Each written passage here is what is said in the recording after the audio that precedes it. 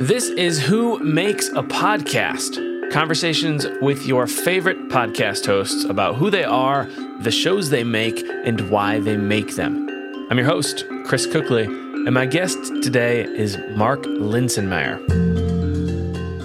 Mark went to graduate school at the University of Texas at Austin in preparation for a professorship, but eventually opted for a job in the private sector. 9 years later, he reached out to some of his philosophy classmates to start the Partially Examined Life Philosophy podcast, which has since been downloaded over 46 million times.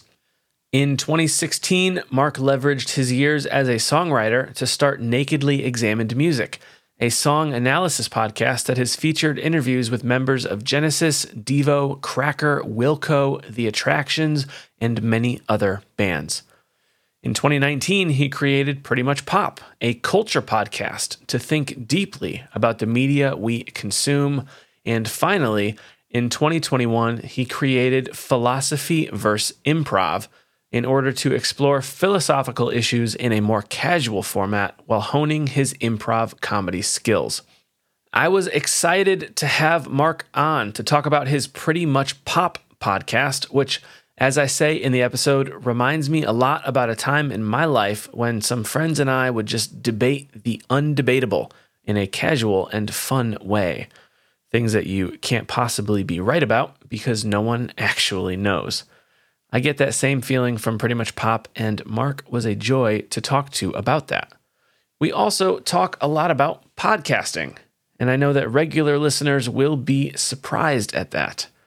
Topics include how Mark manages making 4 different podcasts, recording schedules for such long shows, how Mark grew his main podcast into a multi-million downloads show, and why it is so hard to replicate that success, even for someone who has done it.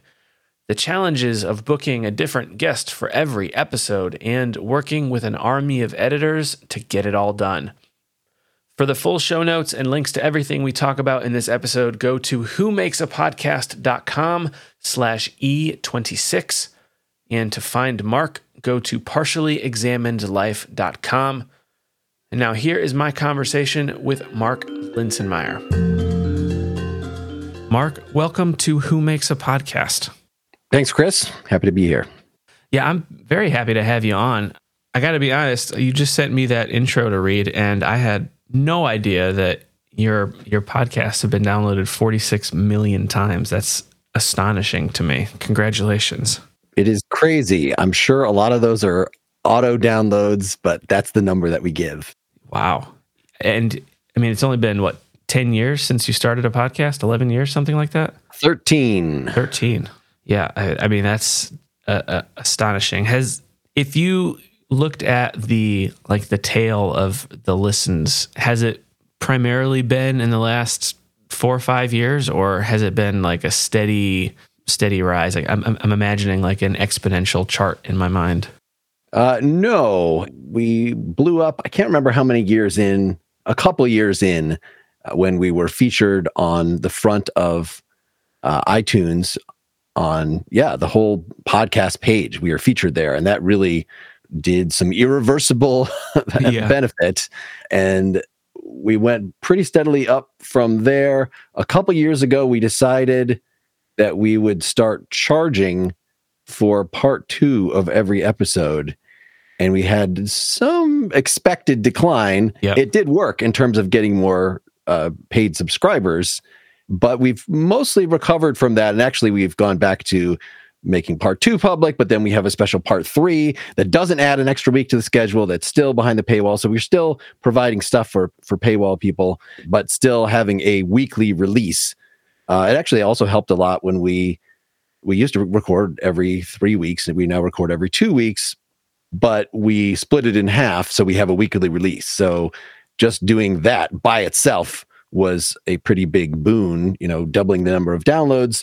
Yeah. And now with all these other podcasts, because they are not as big as the Partially Examined Life, I feed them temporarily into the Partially Examined Life feed just to generate the number of downloads we need for advertising, pull them out. So that's an interesting I don't know. A couple of people have been annoyed, but most people seem okay with it. Yeah. They maybe understand why we're doing this. It makes it possible to record these other shows because it is not the sort of success I've had with Partially Examined Life is not duplicable, right? I have tried with these 3 other shows. One of my co-hosts has his own, and none of those are anywhere near as big as the Partially Examined Life. It seems that they are all destined to be, for the most part, a subsection of the Partially Examined Life audience. Though I guess you heard it about me through Pretty Much Pop, which I'm able to put on openculture.com. I know the folks that run that has many millions of daily readers. So that has been a good help for that podcast in particular, apart from the PEL audience. And of course, I'm trying to, with the music thing, grow among the music geek community. But that's, I don't know, we can talk about these various challenges. Do you find that to be frustrating at all, that you have this mega hit podcast and probably on some level you're thinking that the audience would enjoy these other podcasts that you're making and they're just not following over to those other podcasts?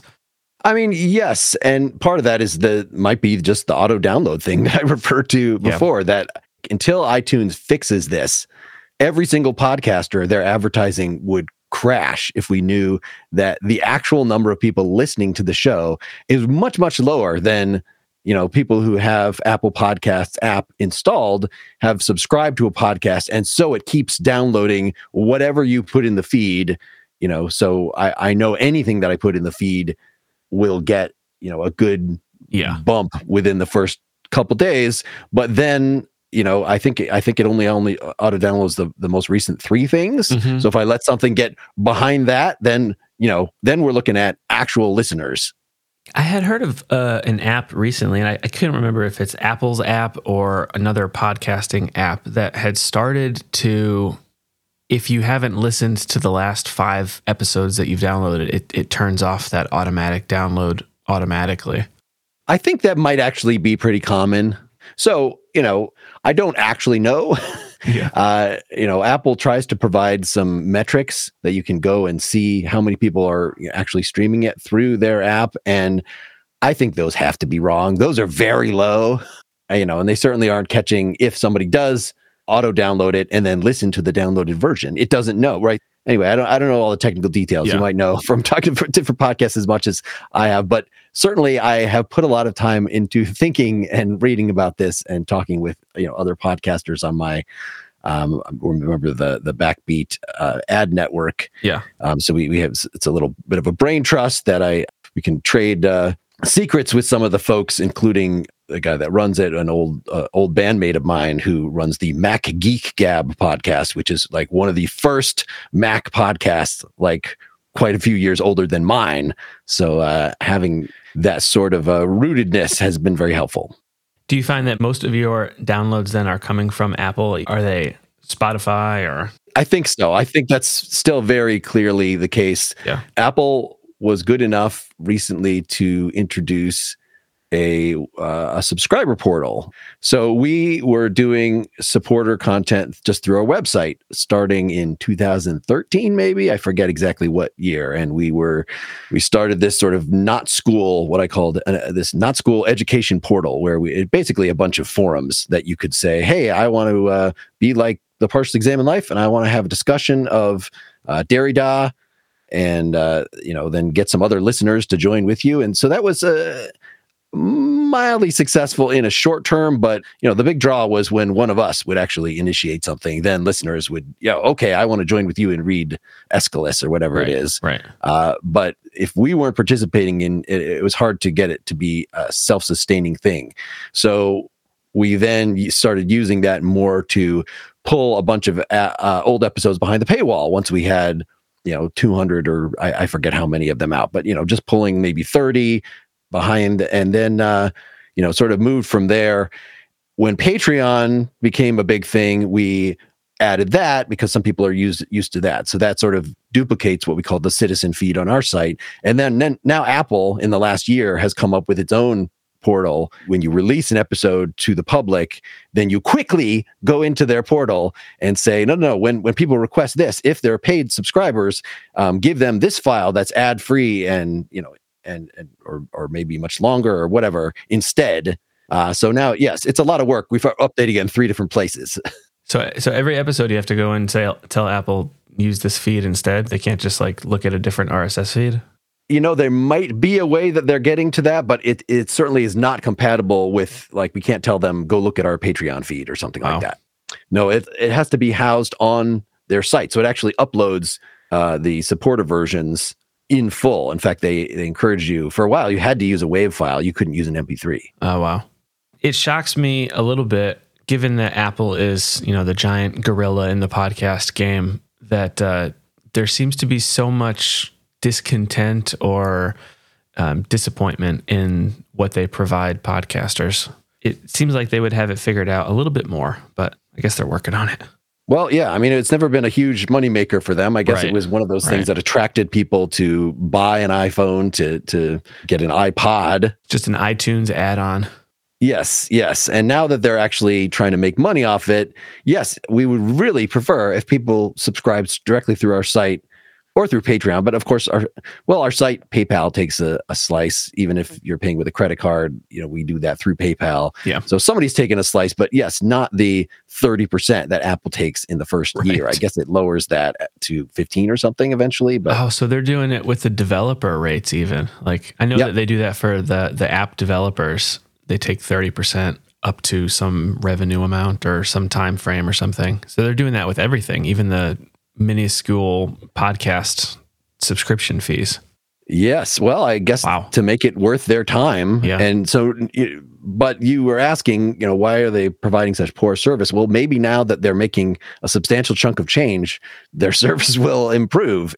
Of course, now that I've gone through the work of going through our entire back catalog of 300 plus episodes and, uploading the appropriate ad-free versions of that and spending many hours, they might just add, a more convenient way to do this, because it is pretty goofy that I can't just schedule an episode to post now. Yeah.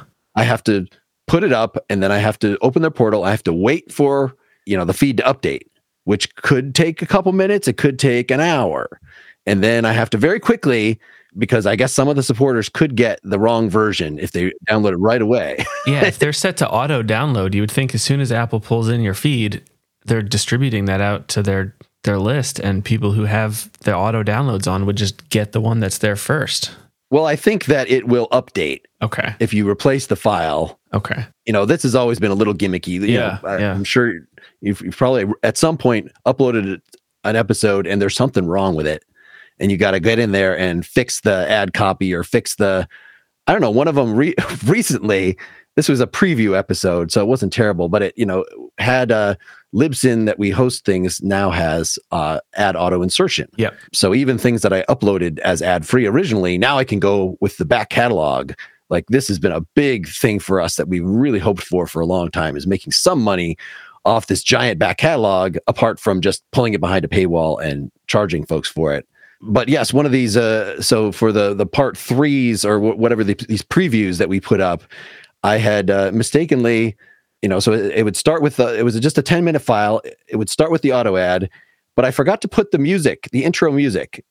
So in fact, the entire introduction to it as a preview, which is about, I don't know, probably only 15 seconds long. Yeah. So it had 15 seconds of dead air and then the preview of the episode and then, the correct outro. So I discovered this like a week later. Oh no.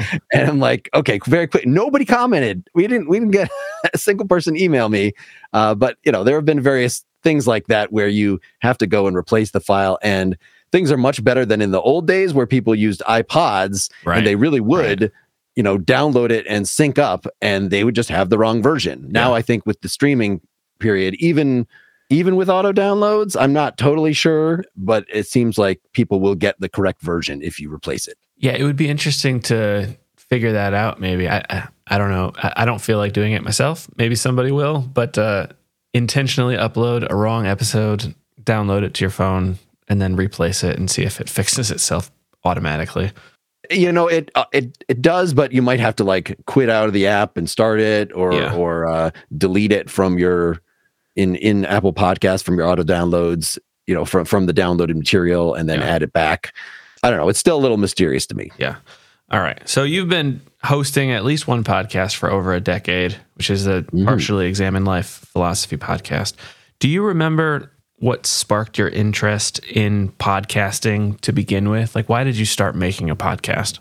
I just was listening to some other podcasts. There's this one called Geeks On, which was a very early podcast, and I was working a job, an office job in a cubicle. Yep. And I spent many hours listening to these four guys talk about like Battlestar Galactica and they had some sort of intellectual take on every single thing. It wasn't just a fan cast. Yep. So that and a couple others at the time, I'm like, this would be something to try. And so I reached out to a bunch of people that I went to graduate school with, and the two that said yes, Seth Paskin and Wes Alwyn, we just picked something that we were going to read. We were just going to use this as an excuse. I had not done any philosophy. I really kind of burned out on it in graduate school. I rediscovered fiction. I rediscovered video games. I rediscovered other things one can do with one's time than just read philosophy all the time. During graduate school? Yeah, at postgraduate school. Okay. While having small children and a day job that was, as day jobs do, a bit soul crushing, even though I work for a good company as these things go. So yeah, it was just I had gotten back. I had done some teaching at a community college, so I'd kind of gotten the taste for philosophy again. I wanted to design my own thing. That having people assign things to me, it kind of bugged me in graduate school that I had to do more than one thing at a time. I would really get into one thing, but then I have, 3 other classes I have to deal with. Right. We always felt like in graduate school, I learned much more as a TA, having to teach stuff, than I did just as a student, trying to write these papers and get by. And, I had gotten out of that because the job prospects in the academic world did not look great. My wife wanted to move here to Madison, Wisconsin, where her family was. If I was doing academia, it's like being in the army, and you just like go. I'd be in North Dakota or something. Even if I could even get a job, which is not clear. So after settling down, I decided that I needed to have philosophy back in my life, and really enjoyed talking with these folks. We didn't have any idea that it would really be appealing to other people, but I picked these guys with their theatricality in mind, and I'm a drama kid going back to high school. I sort of put more of my eggs in the musical performance basket, but certainly enjoyed talking, presenting. I liked the teaching thing that I was doing, so just started this and just pick a text every 3 weeks or so, and we just really enjoyed each other's company. So I started making money. I'm sure if we never made any money off it, then people would have quit long ago. Mm-hmm. But the fact that, the first couple of years we're definitely all just on our own steam, and I guess that's still kind of the stage I am with the other 3 podcasts. Right. I am able to make some ad money off it again because of the pre-existing podcast, and now with the auto downloads thing, or the auto insertion, those are even great for the new podcast.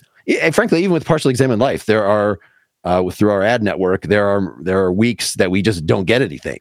So like, what does that mean? Is we're only making money off the back, off the paid stuff? Well, now, again, anything that we put in there, it's not as much as you would get for a host read ad, but it is something. And these are, of course, very low cost to actually produce. Right. So the podcast that I've listened to primarily from you is the Pretty Much Pop podcast. Is the Partially Examined Life a similar format? Like Pretty Much Pop, it seems like there's always at least 3 or 4 of you.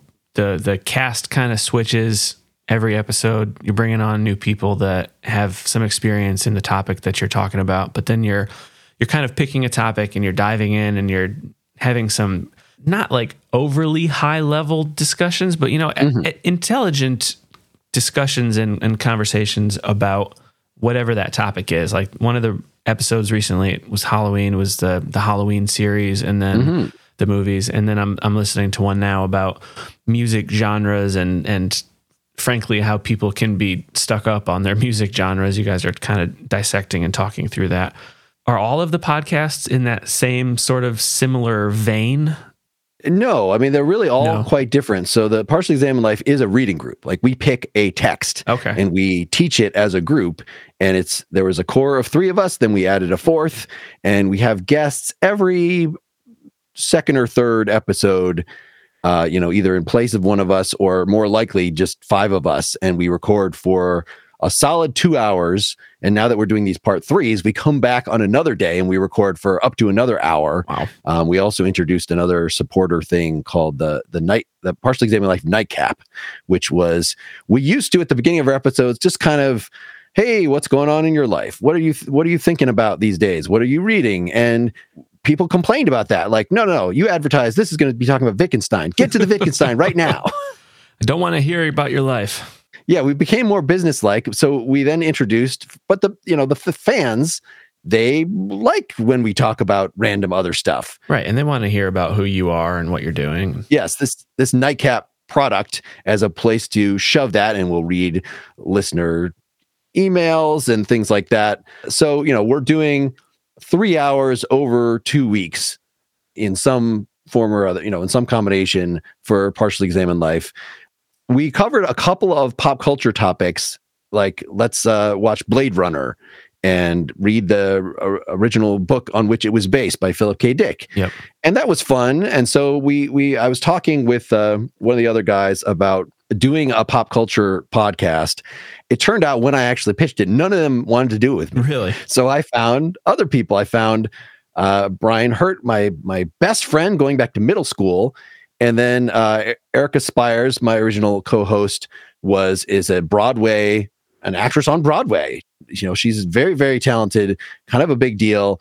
And she had been a guest on one of the Partially Examined Life things. We try various things on Partially Examined Life every year or two. Like we'll read a play and we'll talk about it. So, treat it like a text, but increasingly, originally it was just like me and some listeners. Are you performing this play? Me and the co-host. Yes, we're performing. So we did this year, we did Shakespeare's Timon of Athens. Okay. With 4 different actors that have done stuff on TV. So anyway, Erica is one of the people I connected through one of those past performances. So yes, it was originally me and 2 consistent co-hosts, and we would maybe have a guest. Every other episode, we would have a guest. They decided after 2 years of a weekly release that they were kind of burned out on it. So for season 2, I decided I'm going to just build a panel from scratch every single time. And that allowed me to investigate some areas that, my co-hosts wouldn't necessarily be into. Right. Of course, I'm very into music. I have been running this music podcast since 2016, so I can bring on previous guests from that and talk about like this one you listen to. We could talk about cover songs or, whereas the music podcast itself is like, here are 3 of your songs. We're going to play them in full, and then we're going to talk about them. People are probably familiar with Song Exploder. Oh, yeah. Yep. Mine is not a ripoff of that. It was making this before I knew anything about Song Exploder, but it has a similar, it's just an interview. And instead of taking one song and talking about for 15 minutes, I take an hour with each of the artists and we go through at least 3 of their songs, which I hope, that they will sort of do the homework and re-listen to so we can talk in detail about the production and the creative choices. Anyway, so that is that's actually a little more like Partially Examined Life in that I'm treating the songs like a text for that. But for Pretty Much Pop, we're a little more open. Some of the episodes are very general. We started off with just considering high culture versus low culture. Is that even a thing anymore? I use it as a catch-all. One of the episodes that's coming out is we had done some indigenous First Nations philosophy, American Indian philosophy on Partially Examined Life. And that got some mixed reviews in terms of, the treatment, just wading into a politically sensitive subject like that. We were as sensitive as we could be, but I felt like there was more to be done. So one of the episodes earlier on Pretty Much Pop, we had gotten an actor, one of Erica's friends who had been Jonathan Joss, who had played the Native American on King of the Hill and Parks and Rec and so we could bring on celebrities, which is hard to do in Partially Examined Life. It's hard to make a celebrity read a whole philosophical text. Sure. So that was kind of what I invented Pretty Much Pop for, is to like have a little looser discussions. So now we're in season 3.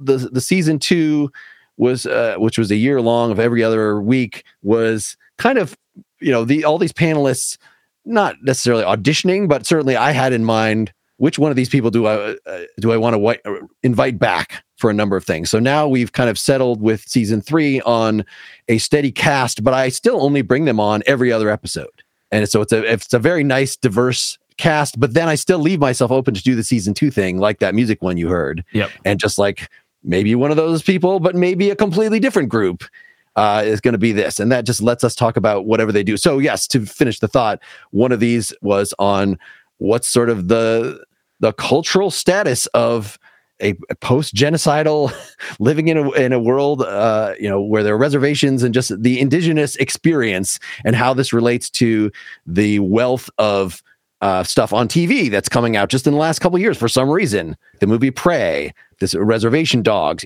So something that's sort of still related to the media, but is sort of political. You're going to get something different, I think, every episode on Pretty Much Pop. We're hopefully not just talking about what's the HBO show right now. What is the big movie that came out? I like to make it more than about just a movie. Yeah, even if we cover, Nope, it's going to be Jordan Peele movies in general and like what this kind of thing means to the horror genre, as opposed to just let's review this movie, which is, there's plenty of podcasts already doing that kind of stuff out there. Right. Yeah, I love the format of the Pretty Much Pop podcast. It reminds me a lot of when I was in college. A couple of friends of mine, we would always kind of go to Wendy's probably once a week, maybe Sunday evenings for dinner or something, because I think the dining courts were closed for dinner on Sundays. And I mean, we're just like dumb kids, but we were constantly having discussions like, does the universe have a bound to it, or is it just like infinitely expanding forever and ever? And can you get to the end of it? Can you get to the other side of it if it has a wall at the end of it? It's just things that like we can't answer, but it was just a ton of fun to like argue with them back and forth one way or the other. And the Pretty Much Pop podcast reminds me of that in a lot of ways, because you are just dissecting some thought or idea, and everybody's got a different opinion, or maybe you have the same opinion, but somebody's explaining it in a different way. It's just fun to listen to. Yeah, the logistics of that is I create a shared Google Doc. And, sometimes if we have a celebrity guest or something, they're not going to look at that. They're just going to expect to be interviewed or something. But we're sort of doing that less and less. I try to introduce only one new voice per episode, just to make it less crazy for me. Like it's introducing a new element. It could go very badly. It could create problems for the editor. I've never had an episode that I've just said, this is unusable. We need to just pull this. Yeah. But there have definitely been ones that have been edited more than others and take more work to get presentable. As far as the cast goes, like, you have your set co-hosts now, you're trying to add somebody new, maybe one person every other week or something. How are you finding the people that have not already been on the show? Are you just reaching out to, like, what's the process for finding somebody new to bring on? Right. So that's been very difficult. That it was, especially when we were trying to get more celebrities. I mean, part of the thing is that we've gotten on some lists that artist representatives connect to us. So for Partially Examined Life, and now some of them are sending to my Philosophy Versus Improv email, or, but these people, we just constantly get, oh, this guy wrote a book about self-empowerment. Do you want to have him on Partially Examined Life? Like, do you even know what our podcast is? You clearly don't. Yeah. But some of these, so the fellow that wrote the Bill and Ted movies had written a book on Buddhism.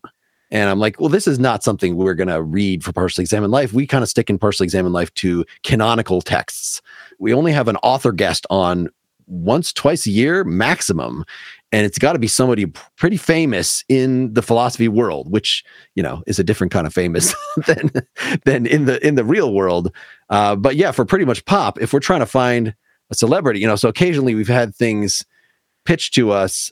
Justine Bateman wrote a book on aging, and we're like, oh, we would love that. We would love to have Justine Bateman on. And I think once they finally looked into us, like, Justine Bateman was being covered in Time magazine and stuff for this, so no, somebody decided that we were too small potatoes for Justine Bateman. But I don't know, if she hadn't hit it really big at that moment, we still hold out hope. And certainly in the music podcast, I'm just gradually growing I've had, 3 members of REM, but none of the ones you've heard of, none of the 4 core. It's like people who toured with them and who are, have wonderful bands of their own. Anyway, so it's associates, it's friends of friends, right. Often. If there is something, so with Pretty Much Pop, again, maybe we'll get a book pitch. That's actually how I met Sarah Lynn Bruck, one of our new consistent co-hosts. She's a former actress, used to live in Hollywood, had written a novel about soap operas. And so I'm like, well, I don't want to talk about her novel on Partially Examined Life. That makes no sense. But I was able to connect with her directly and say, hey, we've never covered soap operas as a way of kicking off this season 3, I guess, or season 2, I should say. Let me just do this thing that's way outside my comfort zone, because part of Pretty Much Pop is like, yes, cover the fan geeky stuff that I'm actually into, but it's also like forcing myself to like watch a bunch of reality competition arts shows. Like, okay, that's kind of interesting, but nothing that I've spent time with before, just based on who's on the show with me. Yeah. So, Sarah Lynn did a great job on that. I invited her back for a couple more over the following year. And, a year later, now she's, kind of signed on to do whatever we want to do. And how are you handling like the recording aspect of your guests, making sure that they have a decent technical setup going, or I assume that you're thinking about that. Right. So with Partially Examined Life, we decided right away, everybody's going to record themselves locally. Yep. We cannot just do a recording of the whole call. We need to have each voice isolated to be able to, especially with Partially Examined Life, like people are typing, they're making little noises, they're interrupting each other. Like we do that a lot. A lot of crosstalk. Yes. So we disambiguate that in the mixing phase. So I really wanted to do that with the other shows. And when I started the music show, I started requiring that, but that really limited what guests I would have. My average guest is probably 60 years old at least for that show. I like to get people that have a good chunk of albums behind them, a meaty catalog, not just somebody who's, if it's going to be somebody who's only done a few albums, it has to be like in a genre I've never covered before or something like that, or just an underrepresented community. I've had so many white guys in the show. I need to, I need to have, a female country singer. She only has 4 albums. That's okay. Yeah. But in any case, I still ask them if they can record themselves, but anybody who is older than I am, I'm just above 50, almost never can do that. So I record a backup on my end of everybody who's not me, plus a cloud backup through Zoom of the whole thing. I haven't figured out a better way of doing it, but like an actual cord going out of one of my outputs in my sound thing and into another input. So right now, I'm talking to you, I'm recording on the left channel, and your voice is being recorded on the right channel. And so that's just what I use for the music guests. With Pretty Much Pop, now we have 3 or 4 people again. So I really want to have people record on their own. Sometimes they just can't do it or something goes wrong. Well, we have 2 different backup tracks that our editor can use, which we should talk about that I would not be able to do 4 shows if I did not have technical support at this point. Yes, definitely want to ask you about that. I do think that Zoom can record separate tracks. I don't know if you've found that or turned that on, or if it would help you at all. I've briefly tried that. It would still be recording the remote version. Right. Sometimes when I'm talking to these musicians, like their Zoom will start acting up. Yeah. And so we just have to kind of deal with that. We have to just remove things. There might be digital clicking or whatever that introduces. So I imagine that Zooms, and there are other solutions, Zencaster, some people use, Riverside, that record each person's voice individually.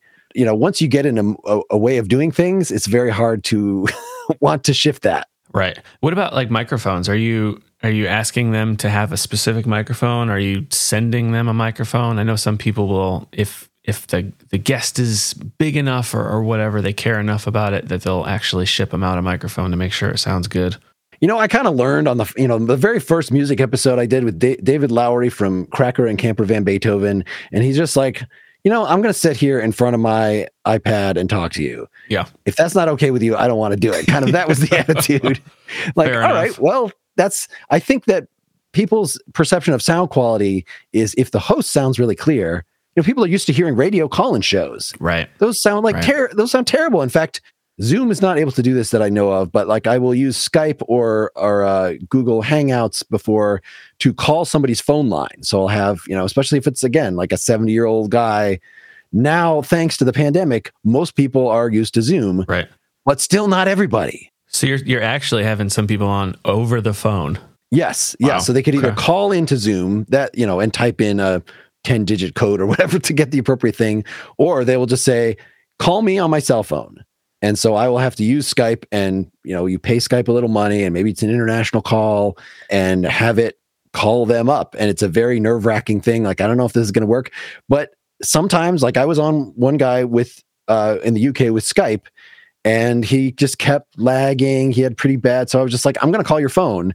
And yes, phone audio sounds worse, of course, in some ways, but it is not going to have those glitches. It's not going to freeze up and frustrate the hell out of everybody. Probably no bandwidth issues over the phone. Certainly not. All right. So the editing, you mentioned that you have somebody, it sounds like somebody is doing the editing for you. Are they doing it on all of your episodes or all of your podcasts? Same person or different people?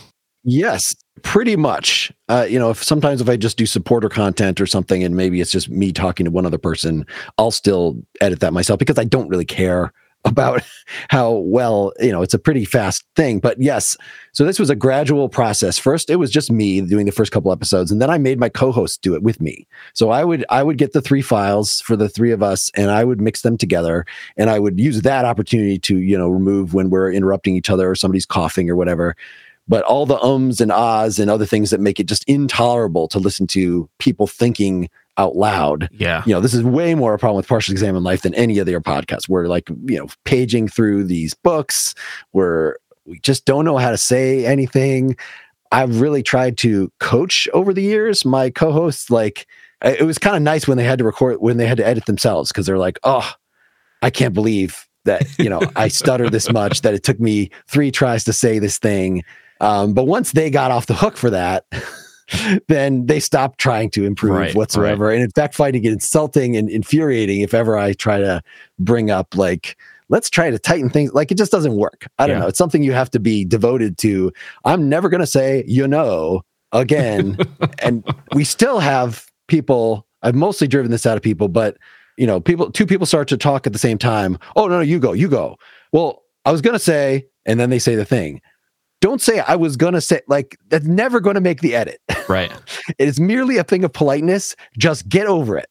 Anyway, I eventually used volunteer editors. So I would still, rather than sending chunks to my co-hosts, I got some folks, I think I had up to maybe 10 people sometimes that I would send this person 20 minutes and this person 10 minutes and this person 30 minutes. And I kind of estimate to them, look, I've already done the mix, but it's going to take you, 3 times as long, maybe 5 times as long as the length of the thing. And I have to kind of coach them every time. Like, okay, well, you did okay here, but there's still a lot of ums.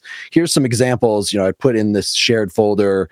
Here's the kind of thing that we're getting rid of, that it's okay. You don't have to wait for a full stop.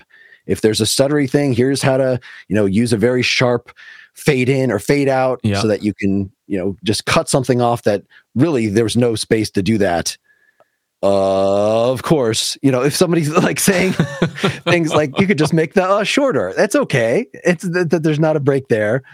Eventually, one of the guys who was doing it was, he was like, first I started paying most of them. So I'd pay them like a minute per. We were making enough from the back catalog and things for our supporters that I could afford, and from commercials that I could afford to, so a minute for a raw, here's 20 minutes of footage. I'll pay you $20 to do your pass through it. And, I would still do my own pass after everybody was done. But, there's a lot of inconsistency with 8 different editors or however many. And sometimes somebody would flake out and I have to give the file to somebody else at the last minute or do it myself. And so eventually, as fellow Tyler Hislop, he took over the mixing from me. He's recorded like a dozen rap albums. He's done a lot of recording on his own, and it's very into philosophy and was a big fan. And so he was excited to first take the mixing, and then eventually he was like, just let me do the whole thing. So I was giving him bigger and bigger pieces. And finally I said, it's nice to have this pool of people who I can depend on. I'm going to put all my eggs in one basket and we'll pay him, a decent wage. And so, yeah, as we added more shows, we just gave more work to him. And so it's been up and down in terms of like, does he have a full-time job other than what we're doing at the time? And now I connected with him to another philosophy podcast, the Panpsycast, who we'd been friendly with, and given him more or less enough stuff to have a full-time gig. Wow. Mostly stuff, that he's doing for me. And I guess like me, his wife has a better paying gig than he does or whatever. So we can get away with these things. It helps. Yeah. I'm so curious how you were handling the volunteers editing stuff. So were you just putting WAV files into a shared folder? Were you sending them project files? Like, did you make sure that everybody had the same DAW that they were using? It was not project files. It was, again, I would do the mix entirely myself. So I would use the DAW, and they would all be in Audacity, or some of them used something else that they were familiar with. So you would have to like teach them how to use these DAWs too, or do they already have familiarity with it? I would for the most part put out a call like, who's interested, who's done this before. Yeah. So while a couple people, I'm sure this is their first audio editing, most people had some sort of, they were musicians or had otherwise done something along these lines. And I would just give them like a very small file, like give them 7 minutes. And if they didn't do a good job, I wouldn't ask them again. Yeah. Wow. But it still took some definite massaging over time. Like, okay, I know this guy always I'm going to have to spend twice as much going through his file as somebody else's file. And so I would just, prioritize. I would just put out an email to this group.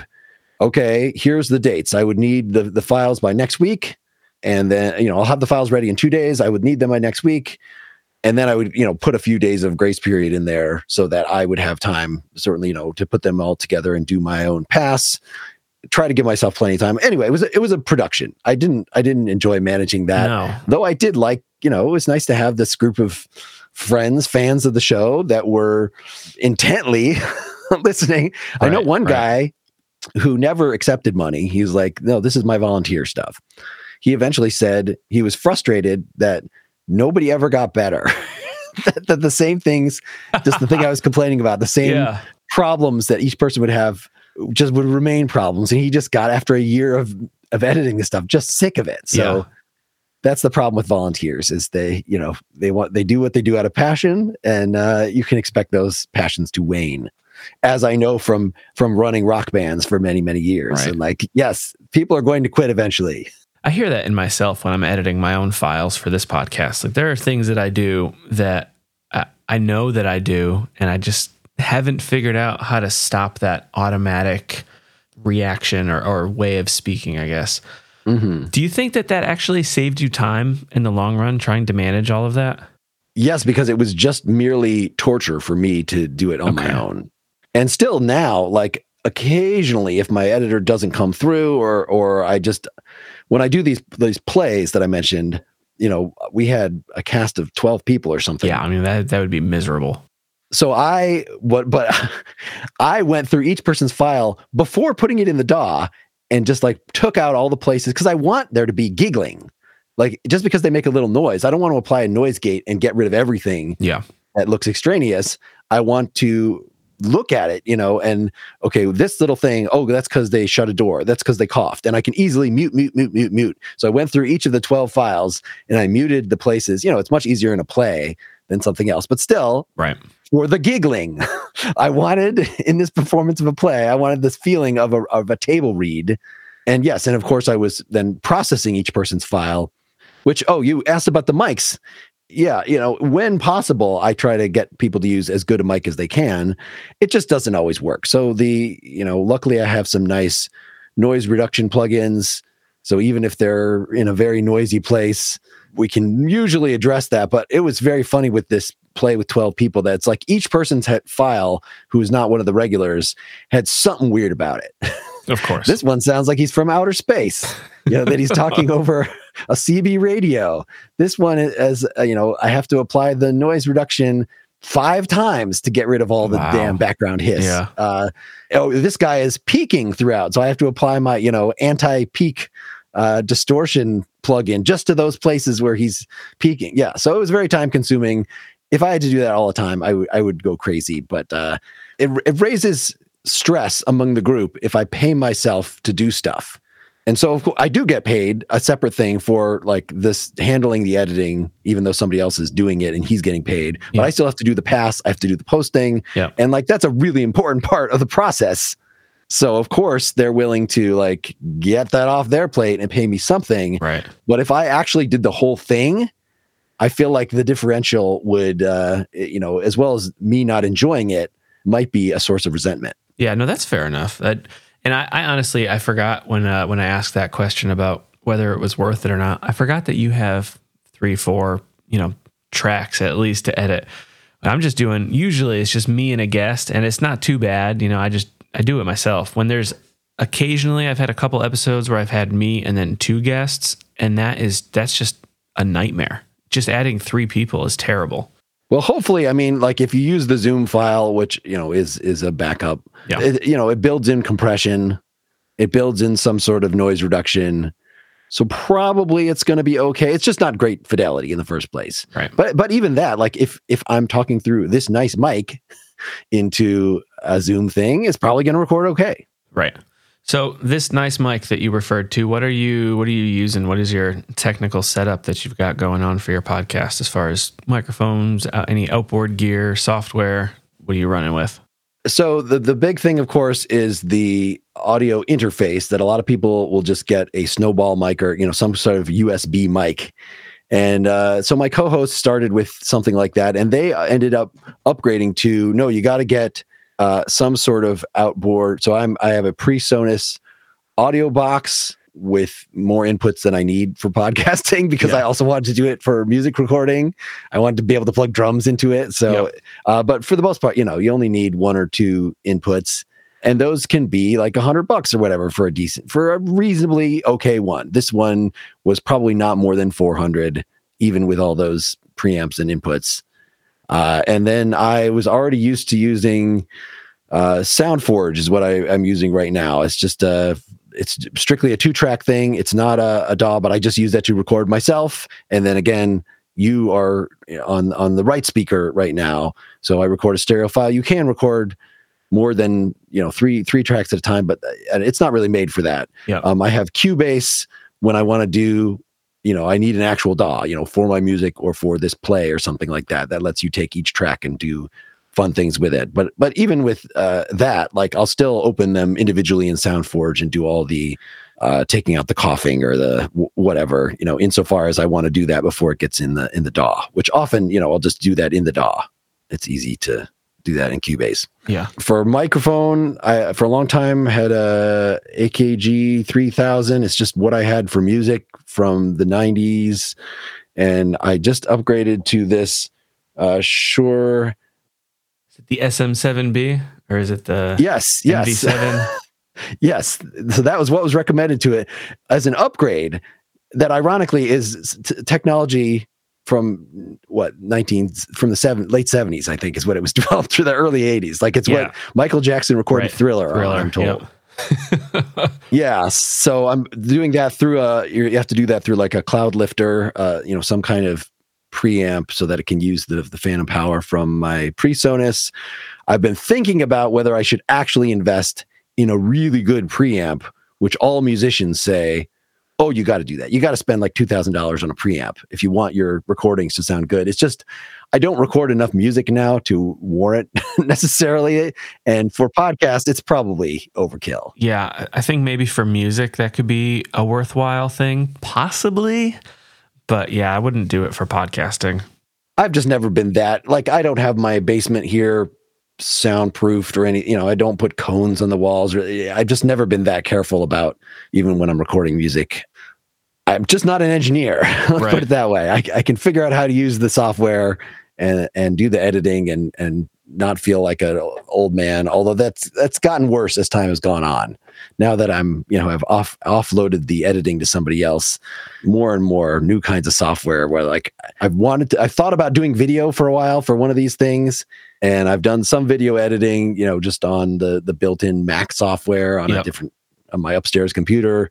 But I feel like I want someone who actually knows what they're doing. I'm not young and inquisitive enough at this point to really figure out a new piece of software. I mean, learning new software can be terrible.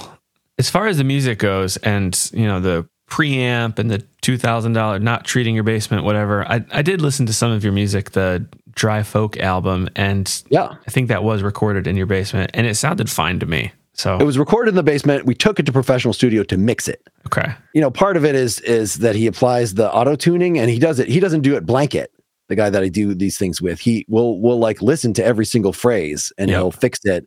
But for an acoustic album in particular, I feel like I can hear a little too much of the auto tuning, and I wish I just said, stop, I'm going to re-sing it right now. But there's always something wrong, with every album that I've done that I feel like, I would do that differently if I went back to it. But yeah, with some reasonably good mics and some time and care, you can, like, the amount of processing that he would do just on drums is crazy. Like, you could say, I don't even care what kick you used. I'm going to have it trigger this other kick sound whenever your kick hits. Like, okay, so he's using a very expensive sample instead of the kick drum mic that I paid $200 for. Whatever. Right. Do what you got to do. Yeah. So for pretty much pop, when you're making these episodes, they're all about pop culture. Do you feel like you need to be in a somewhat constant and intentional state of consumption of pop culture to continue making that podcast? Some of the episodes we design just so you kind of come with the past experience that you've had. And some, we did a Martin Scorsese episode, and I felt the need to watch like every Martin Scorsese movie. Yeah. We did this Halloween one that you just listened to, and I binged. So if I didn't have a lifestyle that was conducive for that, I would not do it. But I try not to make that every episode. And certainly when we were recording weekly, it's exhausting. Just even coming up with the ideas, let alone, it would be more like, well, what are you already watching now? Right. Let's do one on Cobra Kai, which did not deserve an episode, but it just happened to be something that all of us were watching. So like, okay, we'll do a Karate Kid one. That's fine. Did you have a Tiger King episode? We did not. And I was the holdout. I had not watched that. Oh. And I didn't care about that. And at least we talked about sort of a pandemic consumption episode. Yeah. Like what are that would be a way that we could have Tiger King on the table, but not necessarily require everybody to watch it. Yeah, it was so trashy. It was great. Yeah, I was going to ask you if it ever feels exhausting trying to pay attention enough to make a pop podcast. I feel like I absorb some of that stuff just vicariously through living, but if I don't know if I could like try and focus on it often enough. Right. I'm just looking through. So like we did one on Breaking Bad because Better Call Saul was ending. And that's something that I've put in, a decade of work on. So I didn't have to do a lot of extra. I just had to watch the last season. There you go. That's not too hard. Predator. I had seen most of the films at some point or other. One of the other guys on it had never seen any of the films. So like he watched 5 or 6 films to prepare for this 1 hour of discussion.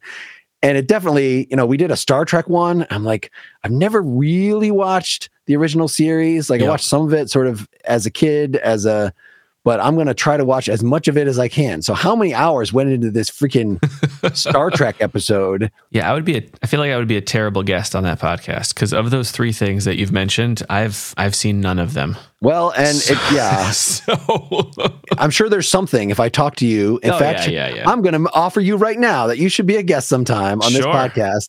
And I bet we would uncover something that like you're the super fan about or whatever that, as long as, I could talk to you about Harry Potter. Yeah, you were asking about how I find guests. That often it is just like, this is an interesting person that is a friend of a friend, or that I know from his appearance on this other podcast that I listen to or whatever.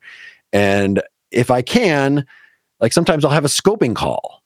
So I just like, what are you into? And so this is the kind of supporter only stuff that I was talking about that I actually do the what little editing is done myself.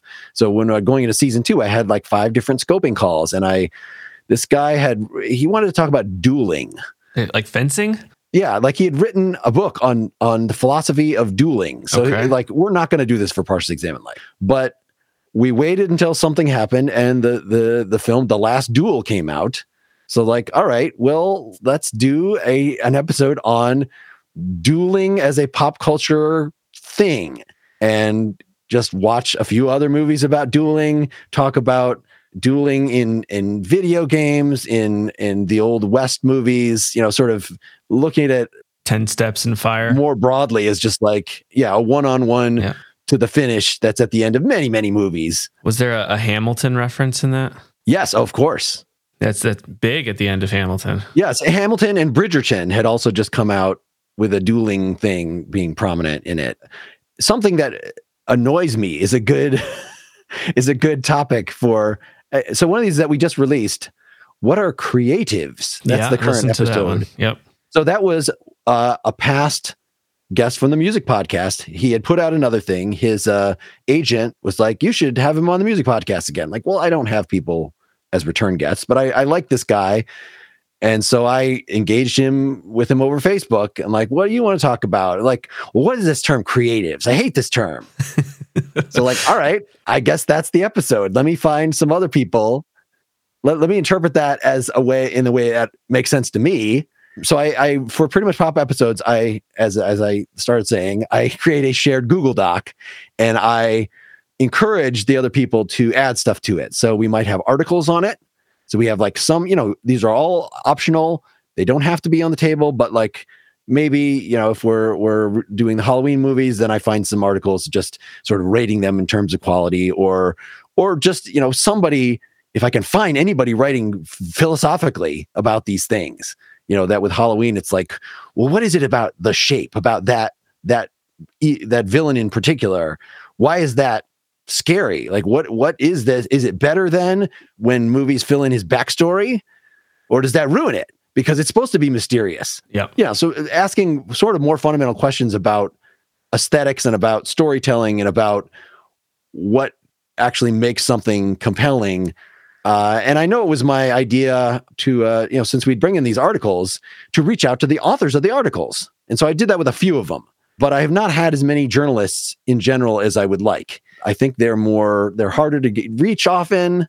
They're maybe more hesitant about, they're professional. They're being paid for this. So, I want to do one on the first person shooter video games. So I found somebody who wrote an article. I reached out to him and he's just like, what is this? I don't know. I don't have time for this.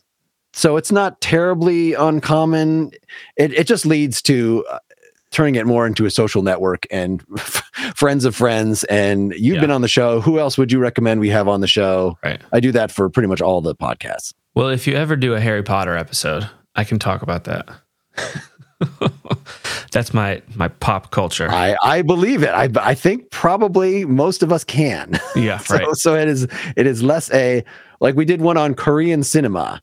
And that was largely because some friend of mine was into that and was from Korea and had some background. That's especially where I feel like I need a guest on.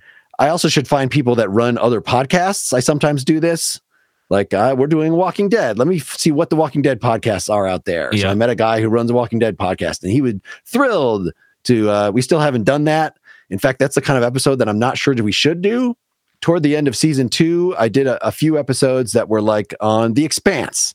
And I only want to get people who have read all the books. And I'm going to use this as an excuse to read all the books myself. Yep. But how many people really enjoy a spoiler-filled thing about a 5-season show that they probably have not watched and a 12-book series that almost definitely they have not read, if not more than a book or two. So yeah, that would be a tough one to go into, I think, just because you're going to have like people that listen to it are maybe going to start the episode thinking, yes, I want to get into this series now. They're talking about it. It looks awesome. And then by the end, like, oh, well, I know everything already.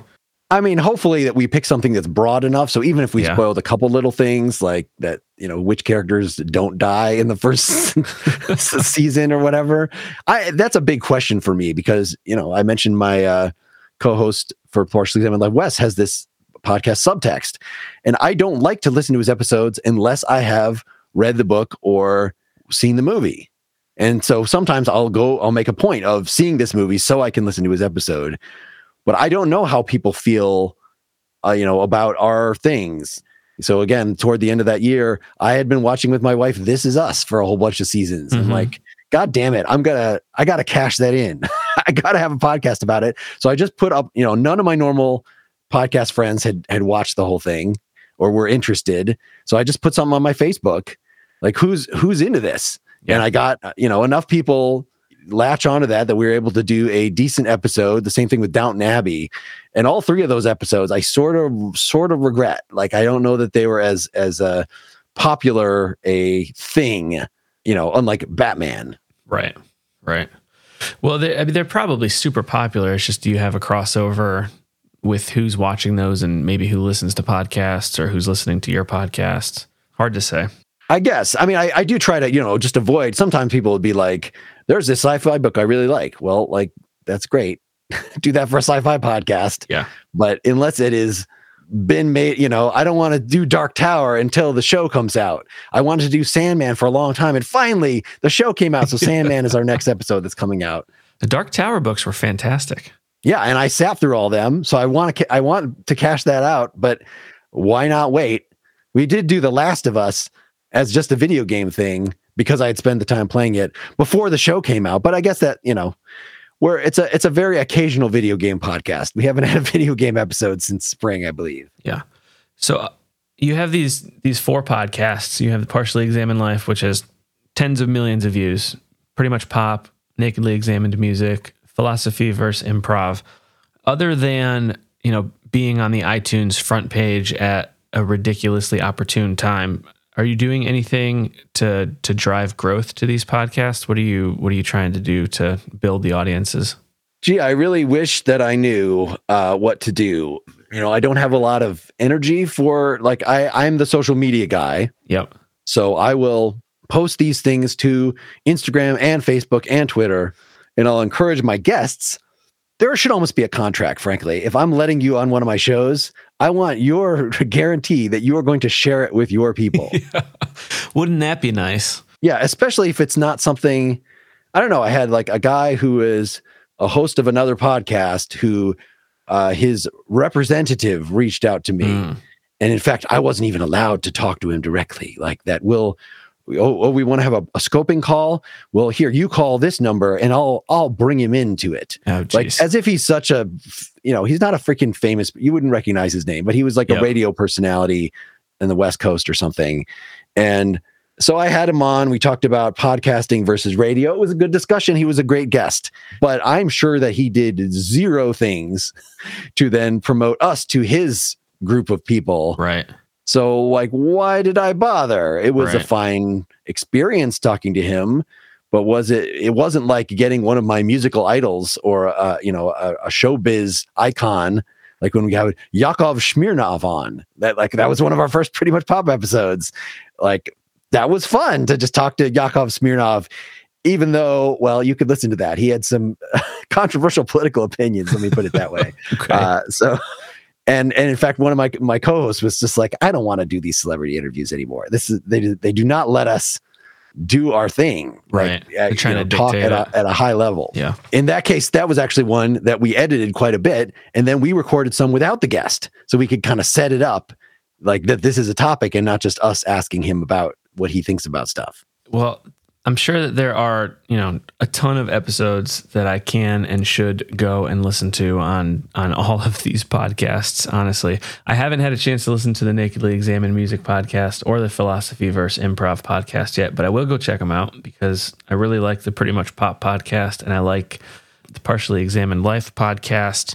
Can I plug Philosophy versus Improv? Yeah, absolutely. I know we didn't really get a chance to talk about that one too much.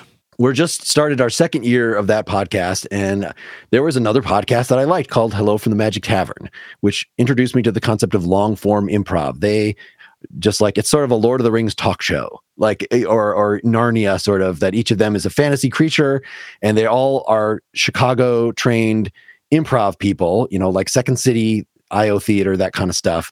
And so I asked some people associated with that, hey, I would love to do something that would teach me how to be an improviser. I've always wanted, since I was a little kid, like I wanted to go into comedy, but then other things, music, other things took that over. So I never, became a stand-up. But here was something like I felt like I could do. Yep.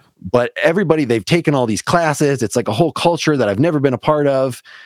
Maybe I can combine this with I was looking for a way to do philosophy in a more less formal, no reading group, just like let's talk about some of these ideas. So I got this fellow, Bill Arnett, who is a big wig in the IO Theater, runs the Chicago Improv Studio.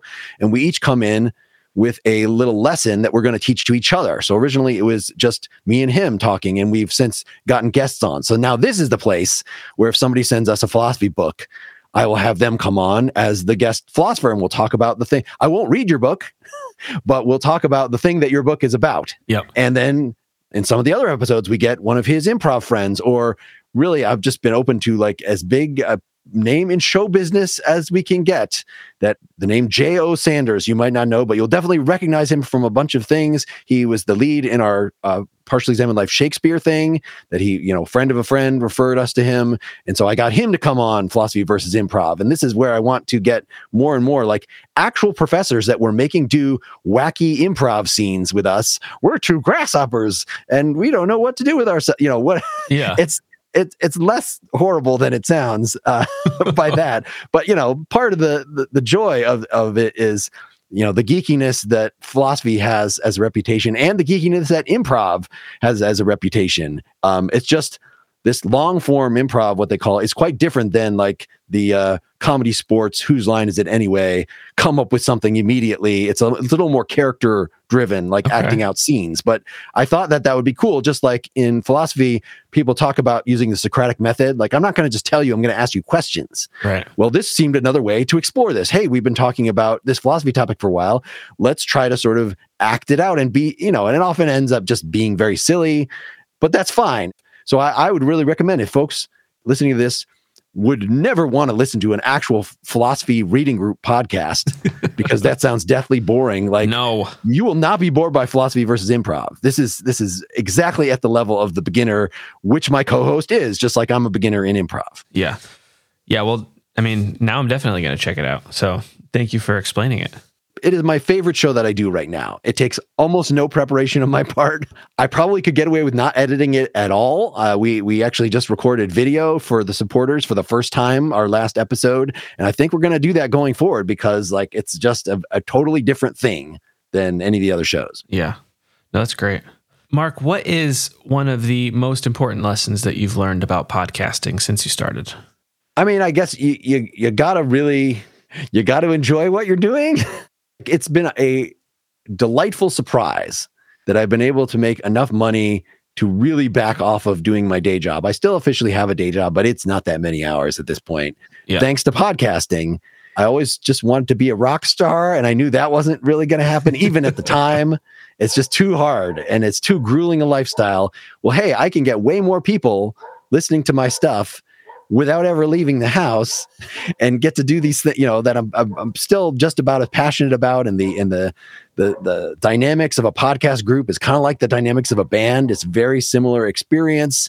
After 13 years, like I still really like doing it, but I don't know if I would do it as often if it wasn't kind of putting the bread on the table. Yeah. But for these other podcasts, they're really just because I like doing it, with this music one. I get constantly these great guests pitched at me by these agents. And then, I will, here's another musical idol of mine that now I've had some of his bandmates on the show. I can make a shot at getting Robin Hitchcock on, somebody I've been listening to since 1989. And, so that happened. That was great. I had a guy from Devo on this year. I had Paula Cole on this year. It's a lot of work. I try to listen to through someone's entire catalog over a couple of weeks. Yeah. Which is often 20 albums, something, but it gives me something to kind of focus on in terms of my listening habits. And there's a definite momentum to it. So yeah, and just connecting with these people, even if the product is not doing amazingly, all these things I should stress were started because philosophy is such a niche thing that, like, hey, a regular pop culture podcast, a regular podcast about rock music, these could be much more popular. Right. And they still have that potential. Yeah. Got to get iTunes to play along. Yes. But there's, so much competition.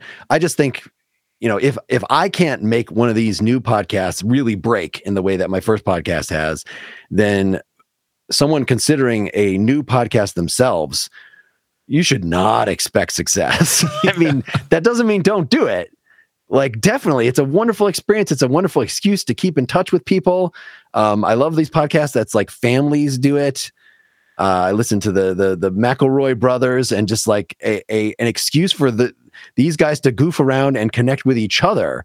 And so I have our fourth co-host for the Partially Examined Life is my brother-in-law, Dylan Casey. I would not talk to him on a weekly or daily basis otherwise. It's right. A wonderful excuse, like having an activity to do with somebody. And, hopefully you just are pick a format that you really like. Yeah, I can't disagree with any of that. I have so much fun just making this podcast because I get to speak to people who, have a lot of knowledge around this thing that I enjoy listening to, and I enjoy doing it. So definitely, if you're thinking about starting a podcast, just go for it. But realistic expectations, maybe.